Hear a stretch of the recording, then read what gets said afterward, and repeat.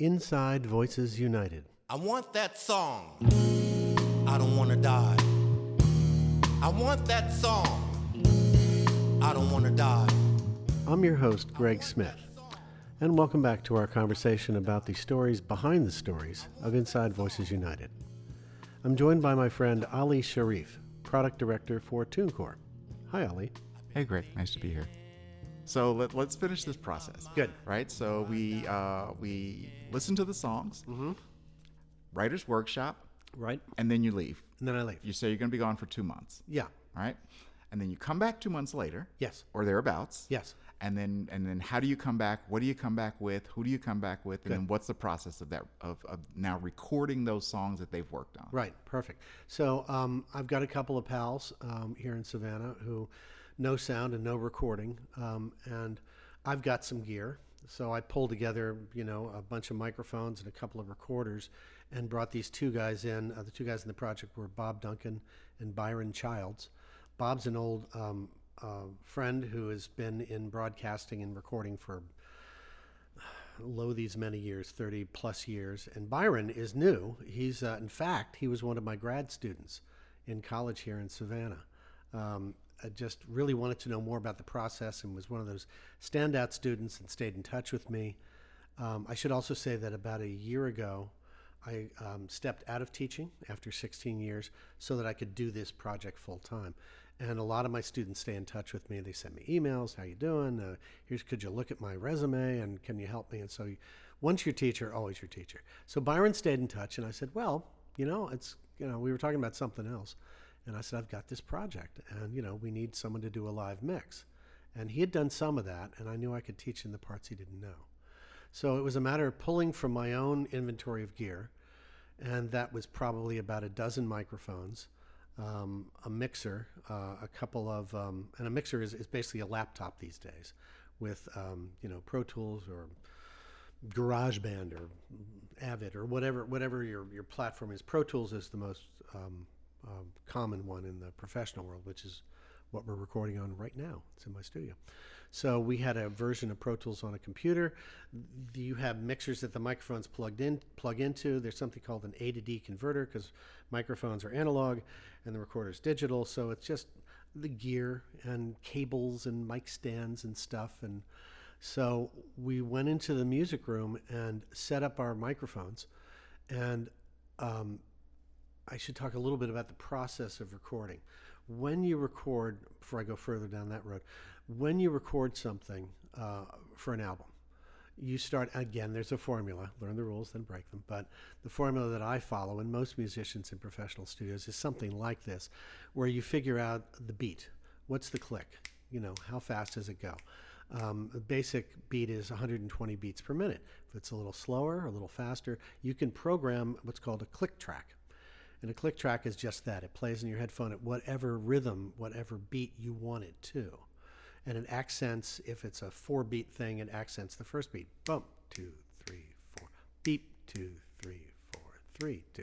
And so you figure out the beat first. The second thing you do usually in a recording studio is you go to a separate track and you record the drums. Now, if it's an analog set, meaning the kind that that makes noise when you hit it, there could be as many as 8 or 12 microphone on every drum and one on every cymbal. Now we have electronic drum kits, and you can, through MIDI and musical instrument digital interface. Yeah, there you go. I always get that. And a lot of drum sets are digital, and you can put those directly in. But that's a second track for the drums. Or if it's 12 microphones on the drums, that's the next 12 tracks. Now we're up to 13 with the click track. Then you put down maybe the bass guitar, which follows the kick drum quite often, and that's a 14th track. Then you put down a rhythm guitar, 15th track. You put down a second rhythm guitar, 16. And you put down maybe 4 or 5 guitars. Then you put down a piano, an acoustic piano, like a baby grand. Then you put down some other keyboards with synthesizers. And each one of those keyboards and pianos, those are stereo tracks. Then you can bring in harmony singers, and they sing the harmony. Everybody's on their own track. And then the lead singer, and he or she sings the lead vocal. Then maybe another guitar track for the solo. So we're bumping up to, conservatively, 20, 25 now that's tracks. The ideal, right? That's the ideal. Okay. And you do them one at a time. Why? And this is my seminar to our listeners here. And again, I know a lot of you know this, but you do that so that you have control over the tracks. If you are listening back to the drums, for instance, and there are 8 microphones on, there's a snare and there are 3 toms and there's a kick drum, there's a hi-hat over here, there are 3 cymbals. You have a separate mic on each. They're going to leak into each other's mic, but you can control them a little bit. And you can turn, if the drummer didn't hit the snare quite hard enough for your liking, you can turn up just the snare without turning everything up. So it helps. And if the tone is a little bit wrong, you Exactly. can correct that. Perfect. Make it Exactly. sit in with the rest of the drums. Yep. So same thing with the bass. If the bass wasn't, if the guy played it a little too hard, you can turn it down a little bit, and you can take every individual track and you can tweak them, and you do in the recording process in a studio like the one we're in.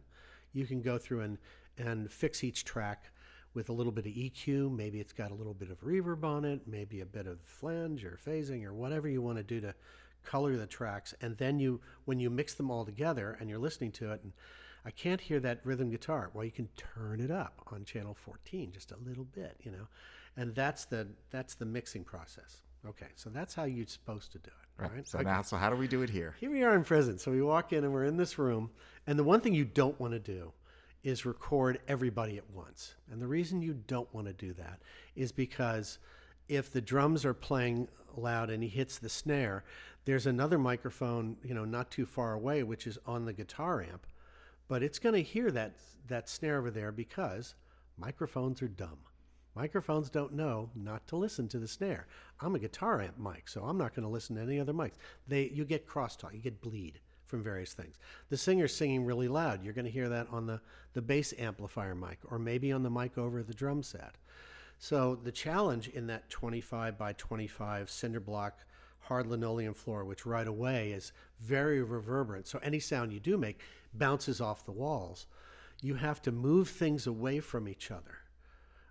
They used to do recordings years ago in mono before the land of stereo, which really kind of came into its own during the 60s. It was invented before that, but really in recording studios in the 60s and into the 70s. And everyone was in the same room playing at the same time, and there was bleed. That's it. And when Frank Sinatra would show up, this is always the example I would give, when Frank Sinatra would show up in the 40s or 50s and he would sing in front of a full orchestra, he was singing in front of the full orchestra. So if, the trumpet player was too loud, the conductor would say, okay, take 2 steps back, literally move back from the microphone. They would move people with proximity because everything was being mixed to mono. So everything had to be balanced during the live recording.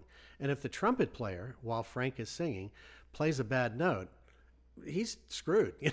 Frank gives him that look with a fedora, and that guy's, working in Burger King the next day. Okay. Less about fix it in the mix. We have to fix it now. You cannot fix it in the mix. Okay. So we don't record bands live.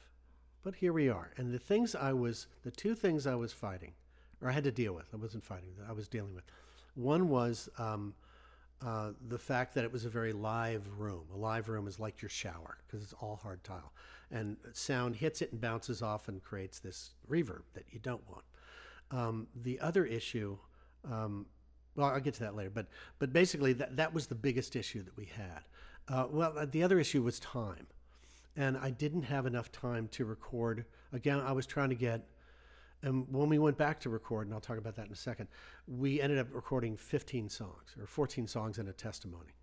And I didn't have the time to individually multi-track every single track.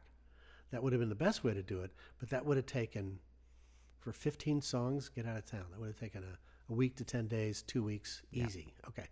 And I wanted this project to be more SWAT team parachutes in, we do our thing, and then we get out all in one day. Sure. It's an important part of the process for them as well. Yeah, you can also hear it in the project. There's an organic nature to it. Yes, and that's one of the positive reasons to record it all at the same time. And there are bands out there that insist on being recorded live. I think Van Halen, just to go back, and was one of those bands who liked to record everything in the same room, if I'm not mistaken. Then there were, the Beatles, some of the greatest musicians ever. A lot of their early stuff was recorded live, and they recorded on these, mono to mono to mono, and bounced them back and forth. Very tedious process until The Beatles weren't multi-track until the last couple albums. Yeah, a lot of what we hear in the old Motown music was all the Funk all Brothers recorded. up in That's Motown right. and Berry Gordy and all that group up there, and then the Wrecking Crew down in L.A. And this was all mono. They were all playing at the same time. So not only did the musicians have to be on, they had to know their parts. Remember, my trumpet player got yelled at by Frank Sinatra. That's the same thing with these guys. So they had to be all together, and I would only have one shot. And I told them this when I left after the seminar. I'm going to come back and record you. Rehearse, rehearse, rehearse, rehearse, because I'm only going to give you one take. Now, I wasn't going to give them only one take, but I wanted them to feel put the pressure on. Yeah, I wanted them to feel a little pressure. This is what I go through when I'm called in as a session player. When I go to somebody else's studio, I want to make sure I've done my homework, because there's an old saying, which is you don't rehearse in the studio. You record in the studio. Time you is money. perform. Time is money. And, there was no money on the line here, but time was time. Time's a very interesting thing in the whole prison conversation we're having anyway. So I knew that I was going to have one shot. So they were going to play as a full band. So the technical side of it is I had to move things away as best I could. I put the singer way over here, and I, put up a music stand and put a blanket on the back of it. There's something in recording studios called a gobo. I think it's G-O-B-O, if I'm not mistaken. And basically usually it's a 4x8 sheet of fabric, and they're movable, and they're on little stands, and you can sort of build something around a singer over in the corner and then put an amp behind one. It helps to kind of trap the sound and minimize the crosstalk between the mics. Yeah. And dampen some of the reflections. Again, in a recording studio, you're working with a room that's carpeted and is treated on the walls. Again, we're in prison, cinder blocks, linoleum, blah, blah, blah. So I knew that we were going to only have one take, maybe two. I was going to allow three if it had to be, because I was intent on making it work. But actually, it worked out pretty well. The other thing we did was they had and I call it an analog drum set. Those are the kinds of drums that you hit it and you can hear it in the room, as opposed to an electronic set. So what I did was borrowed an old trick, and I didn't make any of this up. I'm stealing heavily from other people. But this is where you would take blankets or towels, and I had found pieces of fabric. I said, have you got an old bed sheet around? They found me a bed sheet. Great, and I ripped it up right in front of them. They love that. And ripped it up and put a sheet on, a piece of sheet on top of the snare drum and on each of the tom-toms. So it deadened it just a little bit so it wouldn't reverberate as much. Even put one down on the kick drum. So we were able to do that. And the singers, I made sure that they were singing at each other. So the microphones would be pointed in different directions. If the microphones are pointed in the same directions, you can get phasing problems. So we were trying to take the practical and the technical and marry the two of them to be able to get a good recording. Now, how many songs were you recording? It was originally 20 that we went through with the first seminar, but by the time I came back, 6 of the inmates had been released. And I'll talk more about the release in prison versus jails in a second, but we ended up recording 14 songs, and one of the guys, a guy named Harry Lyde, and he's one of the podcast episodes, he wrote a song called My God Is Able. And he, at the beginning of it, he said, well, I have a testimony. I said, no kidding. He said, yeah, I want to read this. And it was a 2-minute story of how he came to write the song. And I said, sure, go for it. So he sat there, and Harry's got a, kind of a southern kind of voice, and it's kind of deep and gravelly. I can't even pretend to get down as low as he did. And so we rolled the tape, and I cued him, and he started off and said, I have a testimony. And it was just, and it was like, I got chills. And the next 2 minutes, he takes you on this real, by truth and emotion of where he had been, no excuses for his behavior. He had missed, watching his son and daughter grow up, who both had serious medical problems, but he prayed for them and they got better. And one of them is a New York City firefighter today. It's just, his voice was so believable and commanding. And I was like, wow. So actually in the podcast and on the album, I have the testimony separate. And you hear that in the podcast episode where it starts with a testimony. And then, and I'll talk more about the interviews at the end of our session here. And so we ended up doing 14 songs. And how long did it take to get through to 14? 4 hours, something like that. And we did, most of them were in one take. And here was the interesting thing. When I went back, I was expecting what I saw in the seminar part of it, where they came down, sat on the stool, got the guitar, played the song, and I gave them a critique, and they went away. And the keyboard guy came up and played his song, and I gave him some stuff, went away. We weren't able to go back after 2 months. There were there was a security incident at the prison, which I can't talk about. There was also COVID, which is a real problem in prisons, and they've had several outbreaks. So that shut it down for several months. So we weren't able to go back until April. It was about 6 months later. They used the time. When I came back, nobody was sitting on a stool and singing a guitar. They had formed a house band, which shocked me. And it's like, wow. And so they ran through the songs, and these were now from like demos they were doing for me on a stool. These were fully realized songs. They had taken the information that I had given them and, changed their songs accordingly here and there. Again, it was just little nip and tuck on my behalf for their songs. But they had, there were keyboard parts, and there was a bass part, there was a solo somebody had written, there were background vocals, and these were all fully formed songs. Wow, so they were really diligent about really diligent. Yeah, which brings me to another question, which is, what sort of inmates do you work with? Are you looking for that level of diligence when you go in? Can you see that? Yes, you can see it. You can see it right away. And that's why I told them at the beginning of the seminar, if you don't believe it, if you don't make me believe it, why should anybody believe it? You have to believe what you're singing. You have to believe in your art. You have to, if you're a writer, you've got to believe in the words in the page. Or why should anybody else if you don't believe it? If you're just going through the motions. And there are lots of authors out there who shall remain unnamed for this podcast, in my own opinion, who are just phoning it in because they've been doing it for years and they've got dozens of books and there's a formula and they stick to the formula. And if you like that formula, that's great. But, all of these different genres and all these emotions, if they didn't believe it, and I could tell if they were phoning it in, even in the seminar that we did. And so you're looking for, in these inmates, you're looking for authenticity. Yes. You're looking for a unique voice. Yes. You're looking for a level of musicality. That's a really good question. That's something, again, when they sat on the stools for me and played their stuff, I'm making mental notes. Well, this guy hasn't got a great voice. But again, it's a true voice. And I was, raised in Catholic school, and so I was in the choir, and Sister Gabrielle had this long ruler. She had a yardstick, and if we hit a bad note, she would just say, hand, and we'd put, and I'm 9 years old, for Christ's sake, and I'd put my hand out and whack with the, she had good reach with that yardstick, and you didn't miss that note the next time. Well, I wasn't going to whack anybody, but it taught me harmony, and it taught me precision. And I made part of my living as a professional musician. These aren't professional musicians. And so going in, I knew that. But I have to tell you, Ali, I was really surprised when I went back and they had formed the house band with this stuff. I was really surprised at how professional these songs were, how professional they had played them, how seriously they had took their rehearsal.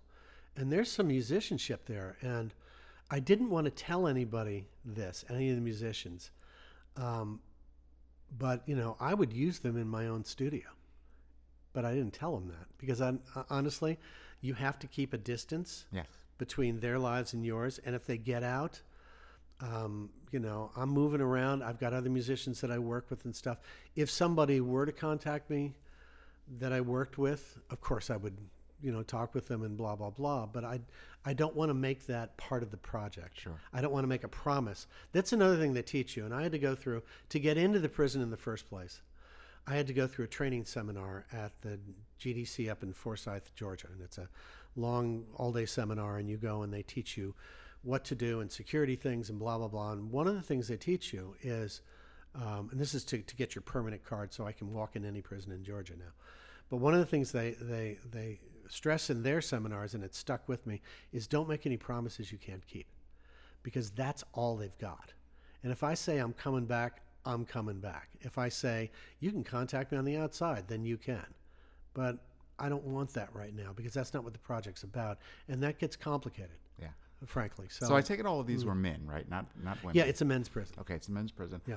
And how did you get them ready for the process of recording? I take it that none of them have recorded in a studio before? A couple had been in a studio, but most of them hadn't. Mm-hmm. Most of them hadn't. And there's no way really to... And how'd they take to it? Again, what I did, my role was I brought in the two guys I mentioned, who were in charge of the microphones and the mixing and recording, sitting off on a table with their headphones on.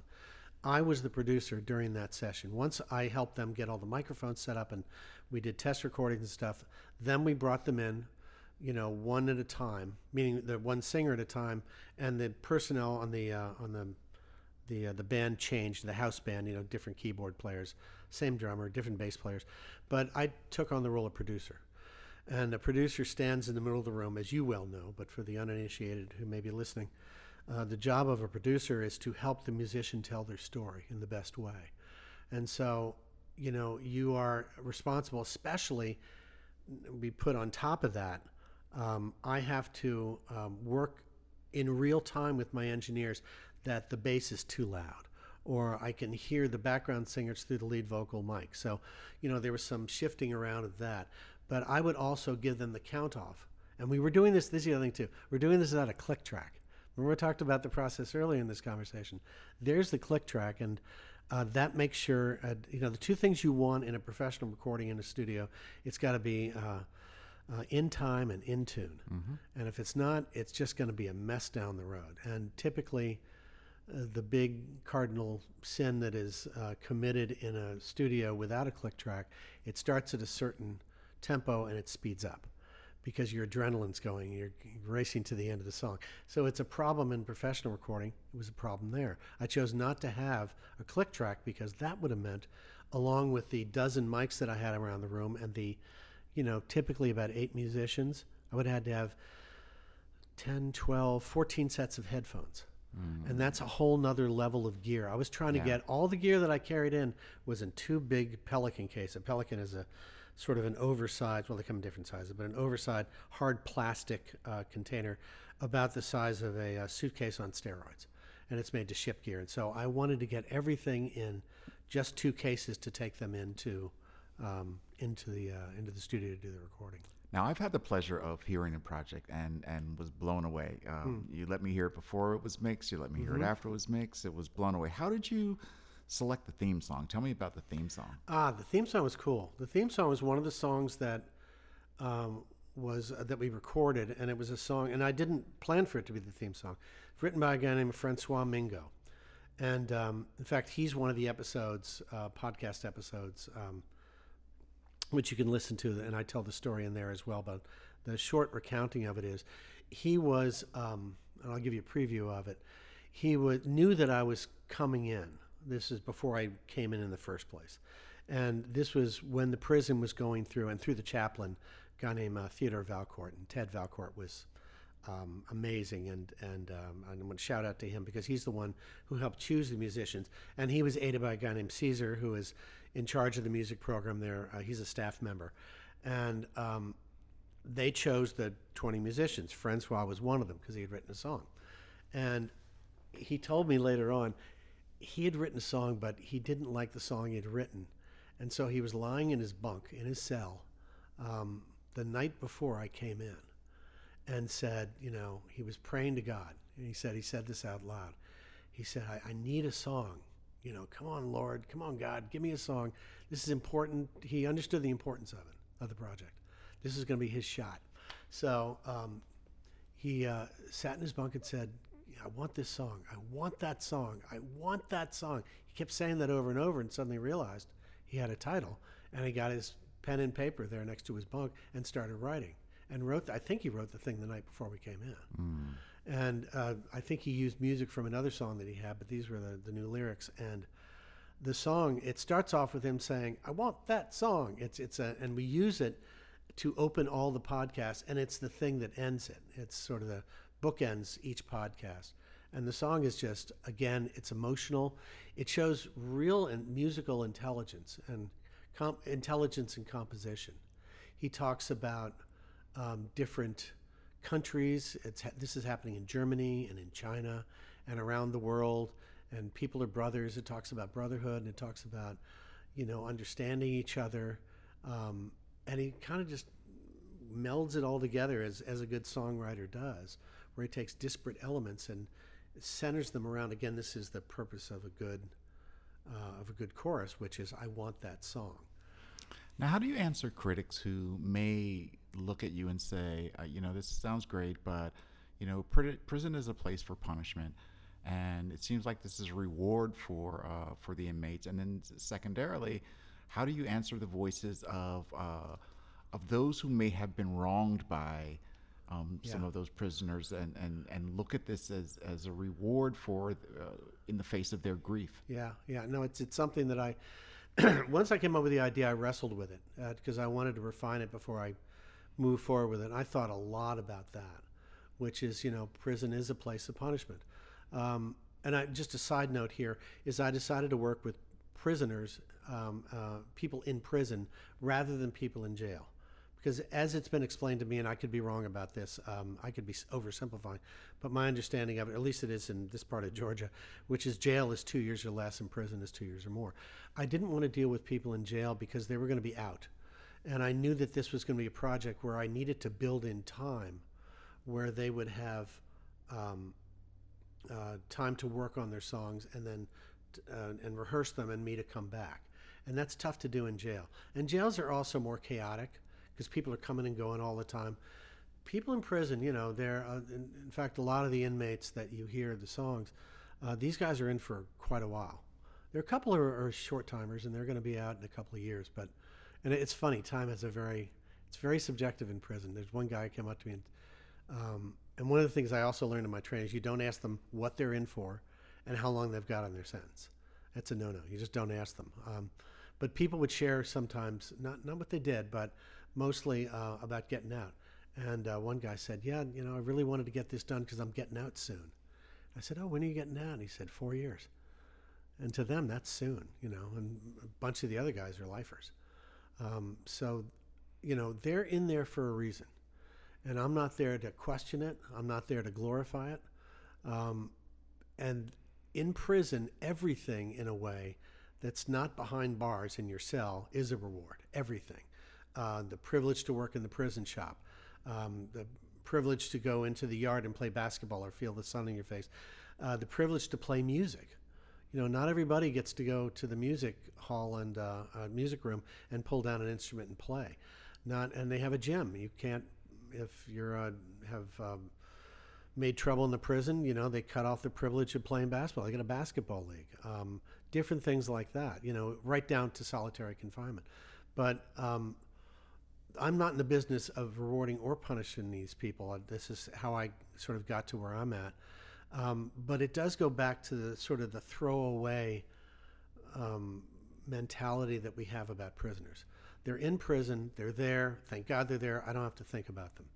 I agree with half of that, which is that, they are there, but I think I do have to think about them. I think we as a society have to think about them.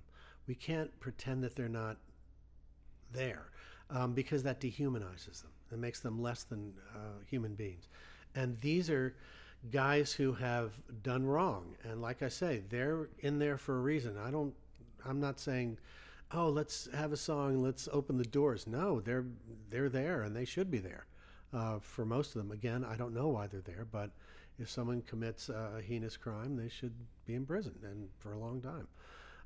But this is not about that. This is about recognizing that these guys, and again, this is a men's prison. We're also going to expand the project to women's prisons in the future. But for this prison, a men's prison, they're doing their time, and they've been given a sentence, and they live on a different clock than we live. But they are still human beings. Yeah. And are they compensated monetarily for this work? No. The idea is to put it up. I put it up on my website, and there's no monetary compensation whatsoever. I thought about that as well. It's one of the things I ran through my head. I didn't want to put it on a platform that pays you 5 cents a play or something like that, because that to me was a reward. And if someone's in there for, beating up a guy, the guy who got beat up doesn't want that person making money off the story about him being beat up. And that is makes perfect sense to me. So I wanted to try to find a way to get their voices outside the walls in a way that I didn't attach a monetary reward to it. So the songs are on my website. They're on SoundCloud. You can find them there. Well, the link through my website will take you to SoundCloud. And there's no monetary kickback on it whatsoever. Now, one of the most compelling parts of the project to me was I listened to the songs and was just blown away by how, what an intense feeling I had listening to the voices, listening to the music, listening to the atmosphere. All of it just kind of really spoke to me and struck me. But then after that, you did a series of interviews with all of them. And I think I got so much out of those interviews. It put everything in context in a way that I did not get from just the songs. Can you tell us about those interviews? Yeah. And actually, you factor into this a little bit. After I did the songs themselves, it occurred to me that the stories behind the songs were just as interesting. And these are stories they had told me while I was either in the first off seminar that we did where I heard the songs in the beginning, or during the recording sessions where they would talk about, there's a song one guy does, forgive me, hope he forgives me, I can't remember his name, I can see him clear as day, and he wrote a song called Lady of the Night. And this is about a woman who was in and out of his life as he was going through stages of drug addiction, as I recall. And forgive me if I've gotten that wrong. I'd have to go back and look. But the point being that these were emotions, and these were things that he was telling his story in a very sort of direct way, and telling the truth through it, if that makes sense. Yeah. I don't know if this is getting to your answer, but they there's a lot of truth telling was important to me and to them in getting their story out. And they will always see things through their own prism. And I tried very hard not to get in the way of that process. That was a big part of it to me. And so the songs are the songs as they wrote them, as they sang them. I didn't improve. I didn't do any studio magic. Maybe we put a little splash of reverb when we were doing the mixing or this or that, and we compressed them and did some. We went through a process after mixing called mastering, which is kind of a glorified EQ and compression where you kind of make it sound like it would be on the radio. It just makes it sound more cohesive. But that's really it. We didn't do any studio tricks to make them sound differently or sound better. Yeah. And then after recording these inmates, after doing these interviews and hearing these stories, what sense did you get from them as human beings? Was there regret? Was there, Right. Yeah. Well, the interviews, to get back to that, to your earlier question, that's where that ties in, which is, this is what I found out in the interviews. After we did the recording sessions, it was about a week later, and I may have been talking to you, because I remember thinking, I need to go back. No, I talked to you after I did the interviews, and I'll tell that story in a second.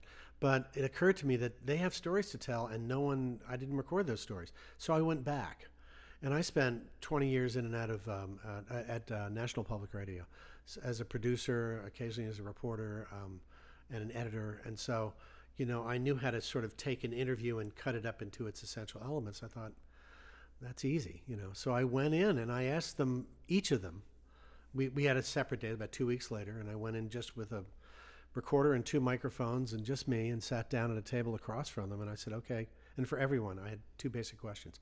How did you get into music? What was your path into music?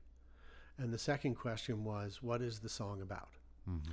And they started telling me their stories about, there was one guy who told a story about, he had like 30 brothers and sisters, because his father kept bouncing around from woman to woman, and so I kept having step brothers and sisters all over the place, and huge stuff. And then he took a different path and got was thrown into prison, and owns up for what he did. But as he was telling me the story, and at least half of them cried for me, and that was really talk about raw emotion. And these are guys who, they talk about the prisoner who doesn't regret what he did, but regrets that he got caught. There was a healthy mixture of both. Yeah. Sometimes in the same interview, that they were sorry for what they did and they were sorry they got caught, But a lot of them just really, the emotion was so raw because I don't know that anyone's ever asked them that question.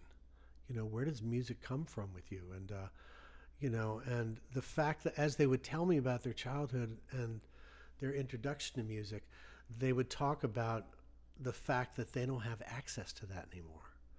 And that was really kind of the genesis of what I wanted to do, which was to give voice to those songs that they continue to write in prison. If they were on the outside, they write a song, and around the fire pit, a couple of beers come out on a Saturday night, and I just wrote a song, and here it is, and blah, blah, everyone applauds, and they have another beer.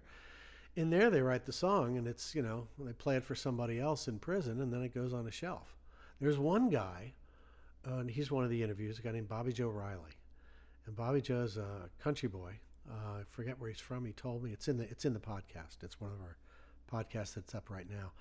Bobby Joe, I think, has written 120 songs when I first met him, and then in the 6-month period between the time we did the seminar and went back, he'd written 30 more, and he showed them to me. He came to the first seminar. I just needed one song from everybody, and he came with this fistful of notebook paper, the kind we use in school, and tiny little writing, and crammed all these songs, and there'd be like 3 or 4 songs on one piece of paper on the front and the back, continued on the next thing, and had them all organized.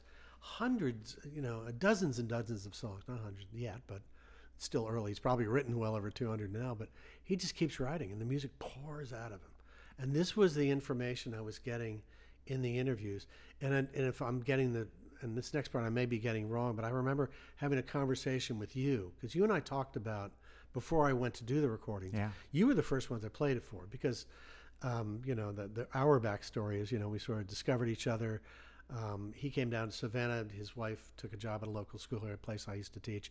And we just kind of made a connection through a mutual friend and found out that we had kind of a musical connection and other things as well. That's right. And so, Ali, you were the first one I played because I needed somebody who was not there, who would give me an honest assessment of, well, it's pretty good, but not as good as you think, or whatever. You would tell me the truth. I knew that about you. And I think we got, in one of our conversations, I had mentioned the interviews, and you have a podcast. And I said, boy, I could cut these into podcasts really easy, but I have no idea. I know how to cut one. I know what they sound like. I don't know how to get it out in the world. And you said to me on the phone, well, I do. And you did. And for our listeners, he's the reason, the person sitting across from me is the reason that it is a podcast, because he showed me there's a path. There's a formula. You follow this and you go to this website and you pay a modest fee and you upload it. And then, getting a social media and getting people to listen to it is another whole kettle of fish. Right. Whole other thing. But just getting them out there. And that was a light bulb moment, another light bulb moment in this project, which to me took it to the next level, because the songs are great, but if you can hear the stories behind them. And in the podcast, you'll hear the interviews that I've cut down, from the original, and then we put a bit of the song, just a little teaser of the song inside the interview itself. And if you want to hear the full song, you go to my website, which I'll give at the end of this thing. You go to the website and you can hear the song in its entirety. But the interviews became, I just didn't know what I was going to do. I did the interviews before I knew what I was going to do with them. I didn't go in thinking podcast. I went in thinking this has to be preserved, because there's one other step, and I'm a little ahead of myself, and someone may hear this and say, well, anyway, there was a guy named Alan Lomax who back in the 30s and 40s, I think, his father went out and recorded a bunch of musicians, I think up and down the blues highway, and old blues musicians, and was the first one to go out in the field and do field recordings. In those days, field recording recorders were, big enough to put in the trunk of a car. They were huge, and ran it off the battery of the car, as I recall. And his son Alan, when he was young, would come along and act as assistant engineer, and they would drive from a juke joint to a juke joint, and hear these songs and record them. Sometimes out in the fields, people would, and literally, and you can look it up, the whole Alan Lomax story. But if I'm not mistaken, I think his father literally went out into the cotton fields and recorded people singing a cappella and stuff. And this was so inspirational. They took their stuff and their recordings became, and this is where I may have my history a little bit off, so, people can check me on this, but their music became the genesis of what was the sound recording section of the Library of Congress for musical recordings. And it occurred to me that the interviews, if I could do interviews in addition to the songs, and this is, I don't want to get the cart ahead of the horse, but I would love for that to end up in the hands of the Library of Congress, because those recordings done by Alan Lomax and his dad, and recordings done since then of real folk music, this is the story of who we are. And this is the genesis of what I was trying to do here with this project. These are the stories of people who are behind bars. These are their stories. I'm not editing them. This is in their own words, in their own voices, and they're expressing them through song. I mean, that is a national treasure for me. I mean, that's getting lost because, no one's doing it. And I'm not complaining. It's like, I'm just saying I saw it as an opportunity that I could maybe play a tiny part in helping to get those voices heard and, by the world and out in the nation. We're starting in Georgia. And we're going to do a couple more prisons in Georgia. Then I'm going to reach out to the surrounding states, probably Tennessee next, and then North Carolina, maybe Alabama, Montgomery. And so I would love to do something there. I would love to eventually see this project grow nationwide, because if you take it back to its genesis, and this takes us back to your first question, what is it?